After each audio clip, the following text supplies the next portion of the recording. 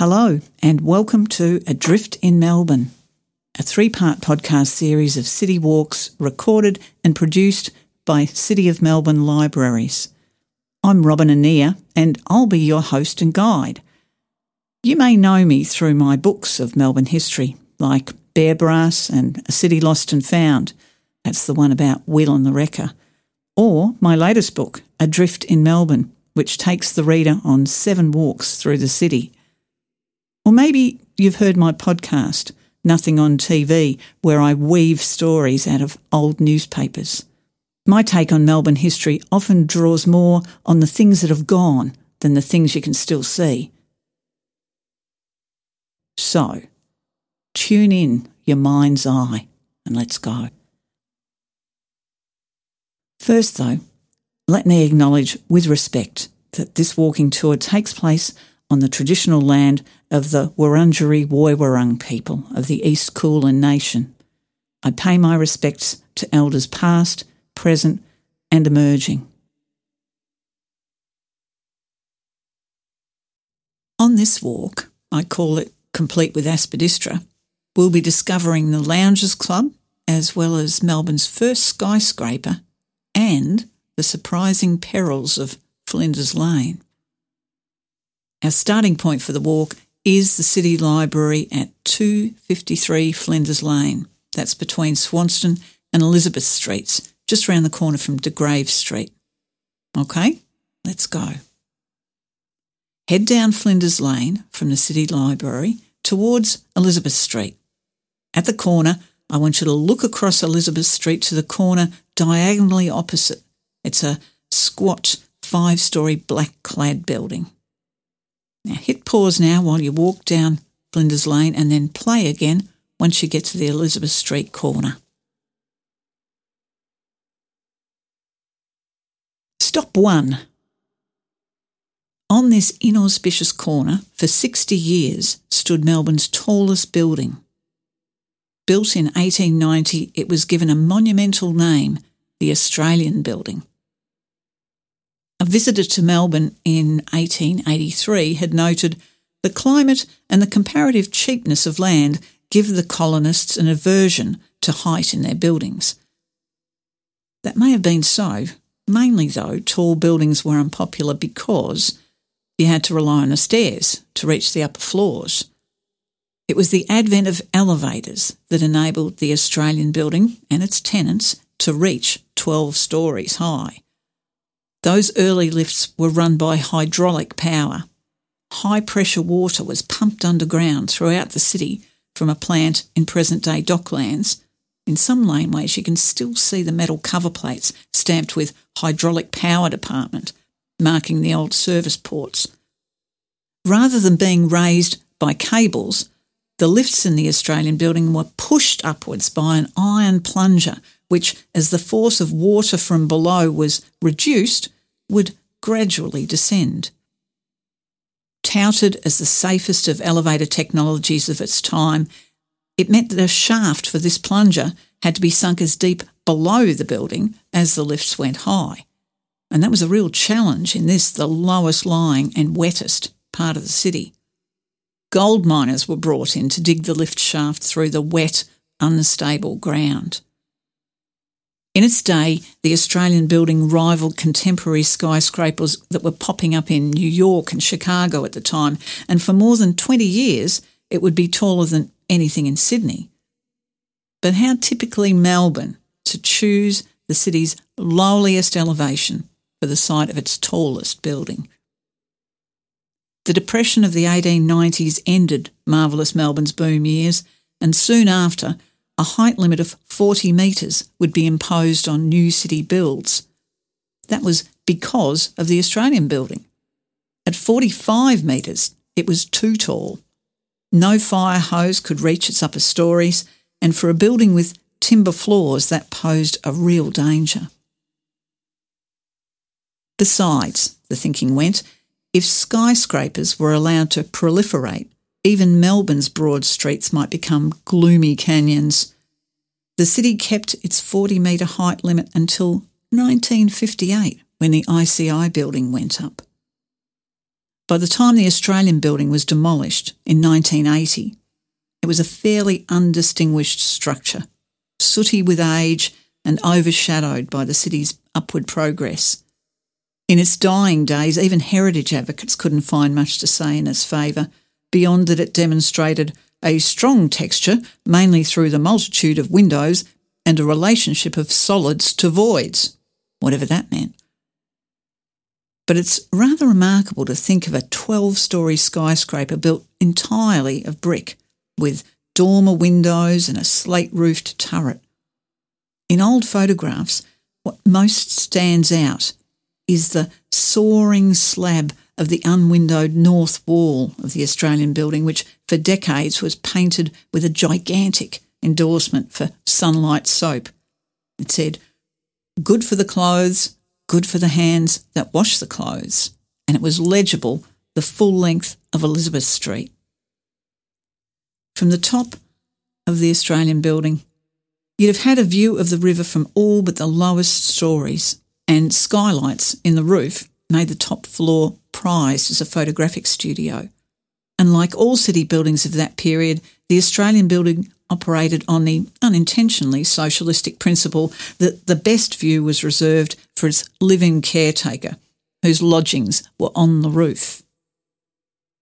On the afternoon of its official opening, the entire board of the company that owned the Australian building crowded into one of the lifts, bound for the top floor.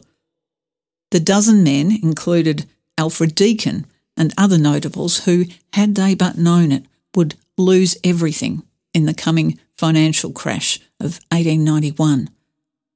The lift driver tugged a rope, too vigorously perhaps, because the lift shot up like a rocket. Luckily, safety springs at the top of the shaft cushioned the lift's impact. It recoiled a mere 3 metres, so that in this crash at least, hats were the only casualties.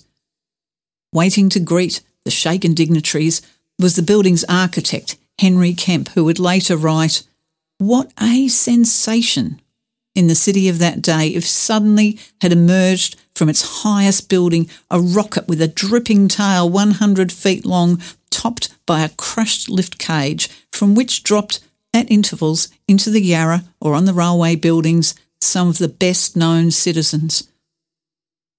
Kemp also noted that, to a man, the dignitaries all chose the stairs for their descent. Something along the lines of Henry Kemp's gleeful fantasy actually came to pass in 1893, only the results were far from comic. William Ellis, a house painter, had collected his week's wages in Flinders Lane, not far from City Library, and holding his little daughter Daisy by the hand, was nearing the spot where you were standing, when from out of the sky came a lump of jagged iron, maybe 3 kilograms in weight. It missed Daisy, but killed her father.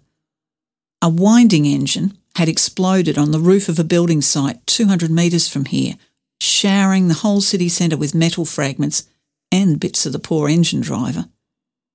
Flinders Lane could be treacherous.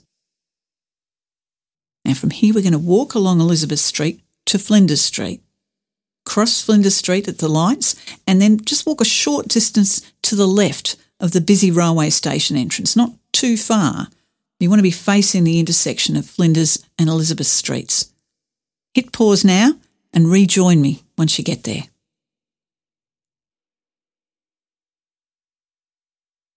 Stop 2. This Elizabeth Street end of the Flinders Street station site was where the original railway station stood from 1854 as the city terminus of Victoria's first train line that went to Port Melbourne. The current Flinders Street station building, with its main entrance at Swanston Street, opened in 1909. Not much more than a year later, the Elizabeth Street subway and station basement were knee-deep in water after a sudden summer downpour. But the railway commissioners assured Melburnians, they said, there is no likelihood of the subways being flooded in the future. Bold words. In fact, Elizabeth Street would and will always flood because it marks the crease between Melbourne's hills. It's a gully, a creek in waiting, an offshoot of the Yarra, the natural course of the city's stormwater. As the writer Toni Morrison once wrote, all water has a perfect memory. In Melbourne's early decades, the Elizabeth Street Gully was in its near-natural state with no underground drainage, no gutters, no footpaths to speak of. But it was also a busy thoroughfare lined with shops. And it was the street that divided the two ends of town. To cross it in wet weather called for sturdy boots and temerity. Semi-permanent water features on Elizabeth Street included Lake Cashmore and the River Enscoe. These were treacherous spots near the Collins Street corner, and both were named for long-suffering storekeepers in the vicinity.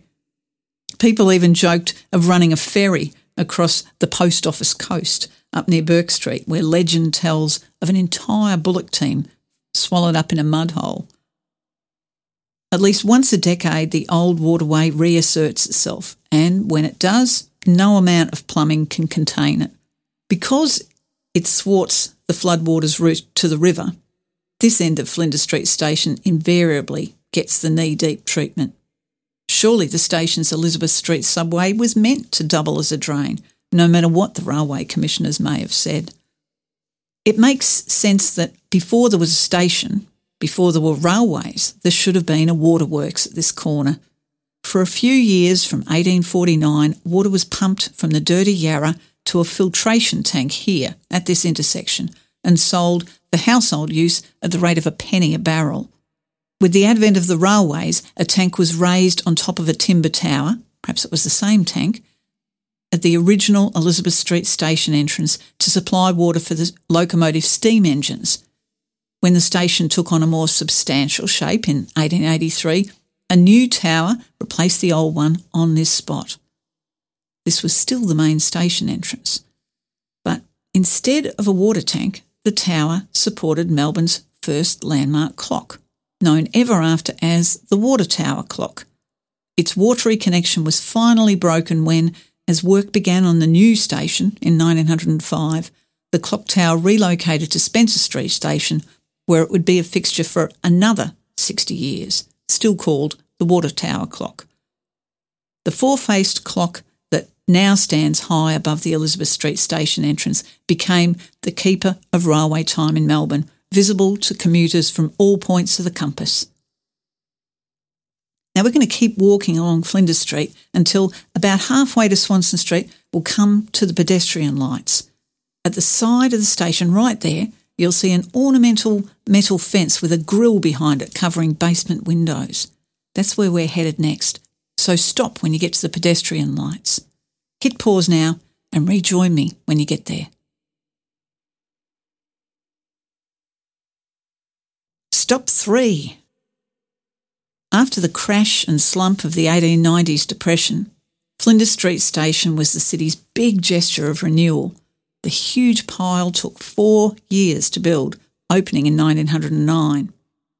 And right from the start, critics dismissed the station's architecture as florid and vulgar. But they kind of missed the point. Flinders Street Station was a palace for the people. It was designed to be not just a place to catch a train, but the civic and social heart of the working city. Upstairs, above the station concourse, were a massive ballroom, a creche, a maze of rooms where the Victorian Railway Institute held clubs and classes, including things like fencing, table tennis, wrestling, photography, calisthenics and ham radio. And of course, under the clocks became the great Melbourne rendezvous. But there was nowhere under the clocks of the new station to sit or shelter from the weather. Thank goodness then for the Loungers Club. Managed by one Ada Gunn, the Loungers Club was in the basement of the new station, behind this grilled window right here. Melbourne had numerous clubs for men, of course, the Yorick, Athenaeum, of course the Melbourne Club, just to name a few, but none for women before the Loungers Club. For a penny, or an annual fee of 1 guinea, a woman could freshen up, write and post a letter, make a phone call, or just lounge on a sofa while waiting for unpunctual friends. tea and scones cost threepence, and the latest newspapers could be read for free. The club was fitted up like a middle-class parlour, complete with aspidistra. There were tasteful pictures on the walls, bookshelves, and a wickerwork whatnot, all keyed in the colour scheme of bronze, green and pale mauve. The civic-minded spirit of the Loungers Club was in keeping with the new station. Evidently it was seen not just as an amenity but as a proud innovation. Melbourne people are very much inclined, said one of the papers, to think that America, or even Sydney, must always have superior comforts, facilities and conveniences in every way. I like that, or even Sydney. But did Toledo or Sydney have a loungers club where an office girl could sit and eat her sandwiches out of the weather, or change her blouse, or do her hair before a night out in town? Open till 11:30 at night, the Loungers Club hosted regular meetings of, for instance, the Terrier Fanciers and the Unlicensed Chemist Assistants Association. Ahead of the 1910 federal election, one of the first at which women could vote, candidates canvassed women voters there, prompting this broadside in the press: "Women again? What is not politics doing for the women? God help Australia when women begin to take the place of men in clubs hitherto sacred to male lounging." Instead, the Loungers Club was soon itself infiltrated, opening a smoke lounge for men and selling cigars at the refreshment window.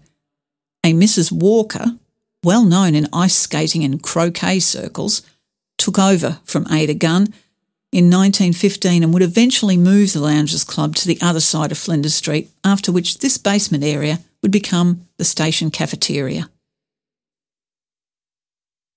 Now let's cross Flinders Street with the pedestrian lights and walk along Flinders Street to Swanston. Cross at the lights there and find a spot from which to contemplate Federation Square opposite. Hit pause now and then play again once you get there.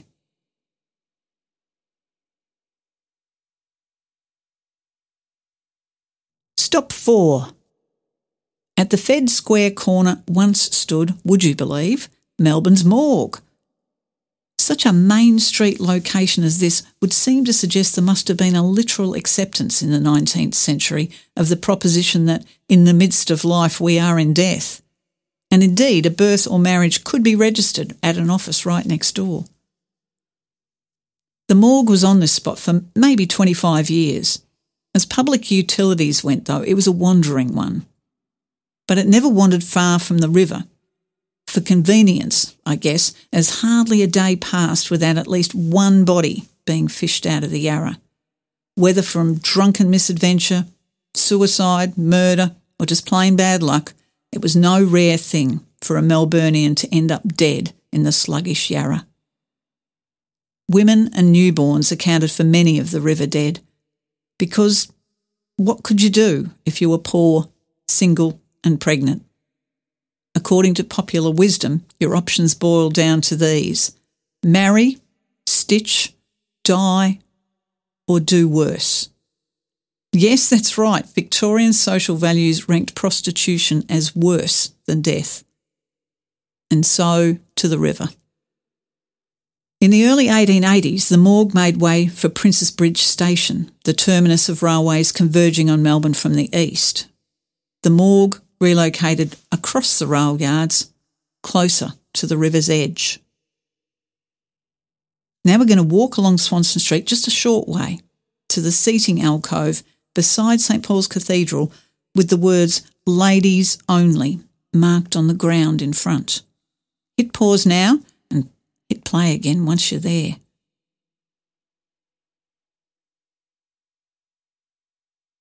Stop 5. The Melbourne City Council in 1934 ruled that some of the seats beside St Paul's Cathedral would be set apart for women folk. They called it combining chivalry with utilitarianism. These seating alcoves opposite the entrance to the busy Flinders Street station were a popular spot for waiting and also for people watching. They were even said to be a substitute for the non-existent city square. The problem was that men usurped more than a fair share of the accommodation. And so, The words "Ladies Only" were marked out in discreet white tiles at the entrance to one of the seating alcoves. But one of the newspapers would soon remark, "The tilers might have saved themselves the trouble." The summer brought the familiar sight of elderly women laden with parcels, gazing wistfully at the seats, occupied by men. Perhaps the sign was too discreet. The edict was amplified in painted letters 60 centimetres tall, which seemed to have some effect, only it wore off with the paint. From time to time, council workers would touch up the lettering, and it was always under the watchful eye of men seated there. We're going to continue along Swanston Street, then turn right into Flinders Lane. Walk uphill just a short way until you're opposite the entrance to the Western Hotel car park behind St Paul's Cathedral. Hit pause now. Rejoin me once you're there. Stop 6. Near this very spot, one afternoon in October 1880, passers-by encountered a most ghastly spectacle. Lying on the ledge of a shop window opposite was a human hand in an advanced state of decomposition. Some boys had found it in the middle of the street, and they kicked it around for a while before losing interest. "Whatever tale of foul murder it may have to tell," said the Herald, "cannot yet be ascertained." Many wondered if the hand might have belonged to the long-missing Mrs. Farrell. Who was this Mrs. Farrell? Well, 2 years earlier, 28-year-old Elizabeth Farrell had been reported missing from her Collingwood home. Her relatives cast suspicion on Elizabeth's violent husband and his brother, but police dismissed her disappearance as a domestic matter. Only after the newspapers took an interest in the Farrell mystery, as they called it, was a pair of detectives finally sent in. They pulled up the Farrells' floorboards, dug up the backyard, dredged the river and even searched the Collingwood manure depot. Nothing. 4 years would pass. Mr. Farrell and his brother both died. Elizabeth's children were sent to an orphanage, and the tumble-down house in Montague Street was sold for demolition. The wreckers had nearly finished their work when, under the hearthstone, they found a mass of bones. But then they let a rag and bone man take them away before police were notified. Some of the bones would be retrieved, but too few for an inquest. The severed hand found in Flinders Lane was sent to the morgue for investigation.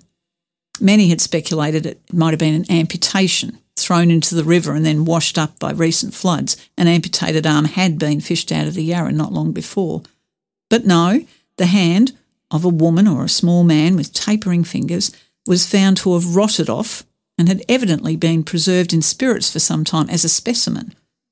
How it had ended up in Flinders Lane was anyone's guess, but as I think I've mentioned before, Flinders Lane could be treacherous. Now retrace your steps to the Swanston Street corner. For our final stop on this walk, we're going to be looking at the City Square corner of Swanston Street and Flinders Lane. Hit pause now and then start again when you're ready to go on.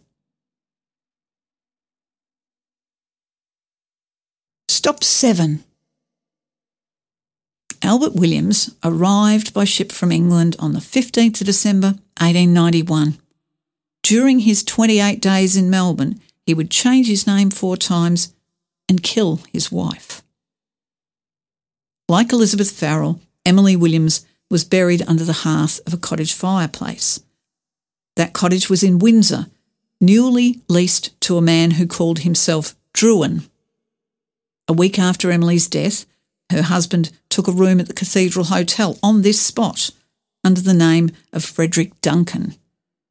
While in residence there, but using the name Harry Dawson, he sold his murdered wife's effects and paid for some jewellery with a forged cheque before taking the name Baron Swanston, after Swanston Street presumably, and boarding a ship for Sydney. On the voyage, he met a young woman named Kate Rounsfell, and within days they were engaged. It was now January 1892, and his wife Emily had been dead for just 3 weeks. Her body would be discovered in early March, triggering a manhunt for the Windsor murderer. By then, Baron Swanston was on the West Australian goldfields and his fiancée, Kate, was on her way from Sydney to join him. When her ship put in at Melbourne, she was met by a telegram from her sister, "For God's sake, go no further." Albert Williams' real name, it turned out, was Frederick Deeming. Arrested in Western Australia, he was being escorted back to Melbourne when police, searching his former home in Lancashire, northern England, uncovered the bodies of Deeming's first wife and their 4 children. There were calls for his extradition to England, where he'd have had to answer for 5 murders instead of just 1, but he could only be hanged once, and he was at Melbourne Jail on 23rd of May, 1892. At the time, some in the press speculated that Deeming may have been Jack the Ripper. The dates and his whereabouts roughly lined up, and he half hinted that they were right. He still counts among the suspects today. Back when Melbourne street grid was drawn up, ahead of the first land sales in 1837, no space was allocated for a public square. The surveyor, Robert Hoddle, wasn't to blame. His proposal for a very handsome square was overruled. British cities just then were seeing mass demonstrations by Chartists calling for political and social reforms. A public square, the thinking went, wouldn't just give the mob a place to gather, but would encourage democracy. Not a good thing in a far-flung finger of the empire. Melbourne wouldn't have a designated city square until 1980. To belatedly create this space, all the buildings, laneways and arcades between here and Collins Street were demolished over the course of the 70s. Queen's Walk, Regent Place, the Cathedral Hotel where Deeming shed his skin, and many more Melbourne landmarks were all laid to waste. And was it worth it? When finally done, the city square felt like the overdetermined afterthought it was. In the decades since, the city square has been repeatedly tinkered with and encroached upon, never given a chance to grow an identity of its own. When it finally emerges as entrance to the new Town Hall station, it'll be, if not a real city square, at least something other than a work in progress. You've been drifting with me, Robin Annear. Thanks for joining me on this walk from Adrift in Melbourne, a 3-part podcast series adapted from my book of the same name. You can find other podcasts in this series in your favourite podcast app or at SoundCloud or iTunes by searching for City of Melbourne Libraries. This podcast was recorded and produced by City of Melbourne Libraries.